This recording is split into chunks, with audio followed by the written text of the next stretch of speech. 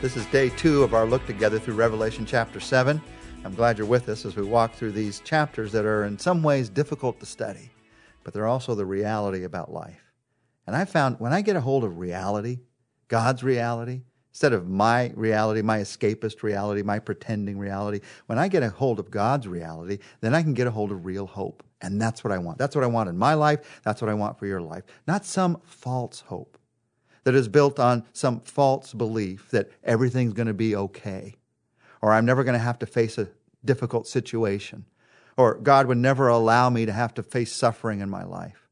If I build my hope on something that is false, then my hope can be taken away. But if I build my hope on what is real, the truth that no matter what I have to face in life, and we do all face trials and suffering in this life, no matter what I have to face, God not only will be with me, He will redeem that suffering all the way into eternity. When I build my hope on that kind of reality, I have a kind of hope that can never be taken away. That's the kind of hope I want you to have. And that's why we go into, in Revelation chapter 7, this view from heaven. It's a view of hope. It's a view of trust in God. Revelation, we're going to see as we walk through this book, it intersperses scenes from heaven and scenes on earth. As it does that, I want to just remind you, don't try to get the timeline exactly how they fit together. Remember, time in heaven and time on earth are different. And as we go back to heaven, it tends to jump around in the timeline. We flash forward sometimes and flash back sometimes. And in looking at heaven, if you try to fit it exactly into, well, what's happening on earth at that time on earth and time in heaven are just two different things. The reason we're going to look and see what's happening in heaven is not the timeline. It's the perspective. It's seeing who God is and what God's about. And as you see what's happening in heaven in Revelation chapter 7, we're going to look these next few days together at 3 different groups, each of whom teach us some powerful truths about God and who He is. The first group is a group of angels. Revelation chapter 7, verses 1 to 3 talks about this group. Listen to what it says.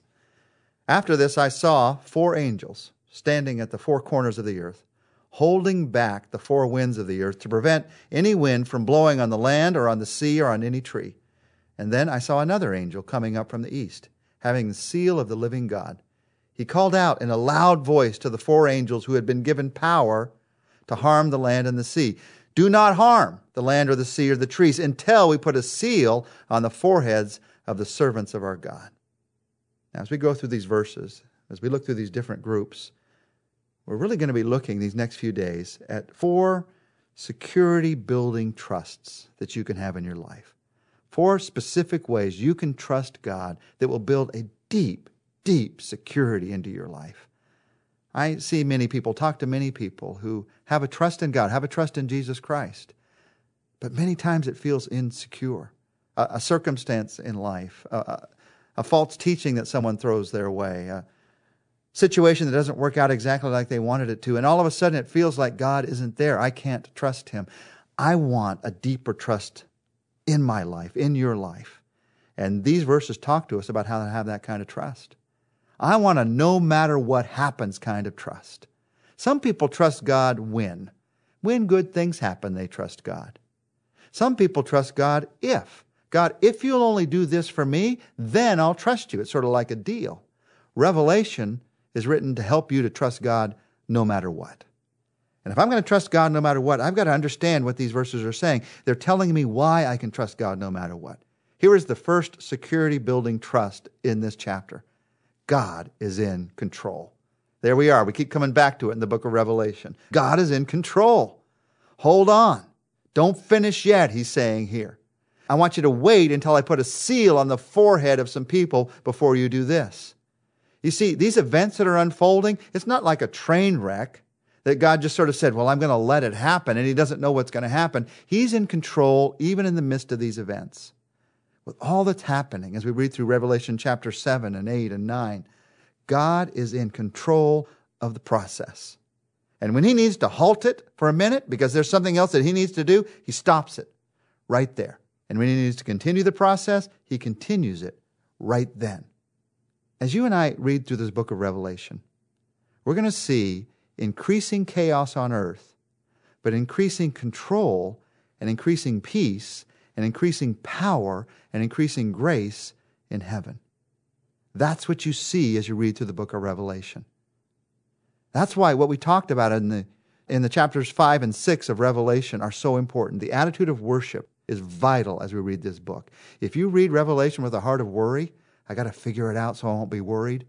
I got to get it all wired in so I know exactly what's going to happen and then I won't worry. If you read Revelation with that attitude, you're going to end up with more worry at the end than you started with. But if you read it with an attitude of worship, God, I can trust you. God, you are in control. Look at how in control you are no matter what happens. Then you end with an attitude of worship and you end with a depth of security in your life. God is in control. And here he says, don't harm the land or the sea. Stop for a moment. I have something else I need to do first. Here he is in control of these angels. These angels are the servants of God. Now, someone asked me, they're on the earth, are these like fallen angels? Are these demons that he's controlling? Well, he controls them too. He controls everything. But no, these are the messengers of God. These are the servants of God doing what God wants, doing his bidding. He's in control of the servants of God. He's in control of the timing. That's what I love about the picture of the book of Revelation. God is in control of the timing of his plan. We don't always see it. I don't always see it. I don't like the timing of my life sometimes. I certainly don't like the timing of the way things go in this world, but God is in control of it all. Now, when I say that God is in control, part of that is that he has allowed evil in this world for a time. God does not desire for everything to happen that has happened. He does allow us to have choice. And because he has allowed choice, evil does happen in this world. But even in the end, God's going to control that. Even in the end, God's going to say, the time has come to stop. All that have come to me are going to come to me. I've been patient long enough so that more could come. Now is the time to stop. Remember, as we're looking at this view from heaven in Revelation chapter 7, that as these seals are opened, these seals that go into trumpets, that go into bowls, it's all about the giving of an inheritance. It's all about how God is letting this world pass away, and it won't pass away easily, so that a new heaven and a new earth can be given as an inheritance to his saints. And here in these verses, in these first 3 verses, he is taking care of his saints. He's taking care of his chosen ones. Now, when I talk about the end times, when I talk about what's going to happen at the end, and we're reminded that God is in control even there, I wonder about your life today. What do you need to be reminded that God is in control of in your life today? What you're facing today. If God can be in control of this, he certainly is in control of what you're facing. At what point, in what moment right now do you need to say to him, God, I trust you, even with this. And I may not understand what is happening. I may want it to happen differently, but I know I can trust you. Let's pray that prayer, that security building prayer right now. Just say to him, Jesus Christ, I thank you. I thank you that you are in control. God is in control. And I can trust you. I can trust that in the end, you will take any circumstance and use it for your glory. I can trust that in the end, you will take any circumstance and use it to make me more like Christ, because you promised that you would. I can trust that in the end, you will take any circumstance and you will accomplish your justice in ways that are above and beyond what I can imagine. And I can trust that in the end, you will take any circumstance and you will calm the pain and the fear. And in its place, you will put peace and grace. God, you are in control. And although I may not feel that way right now, help me to trust that way. Help me to live that way today. I ask this, Jesus, in your name. Amen. Well, join us tomorrow. We're going to talk about the 144,000.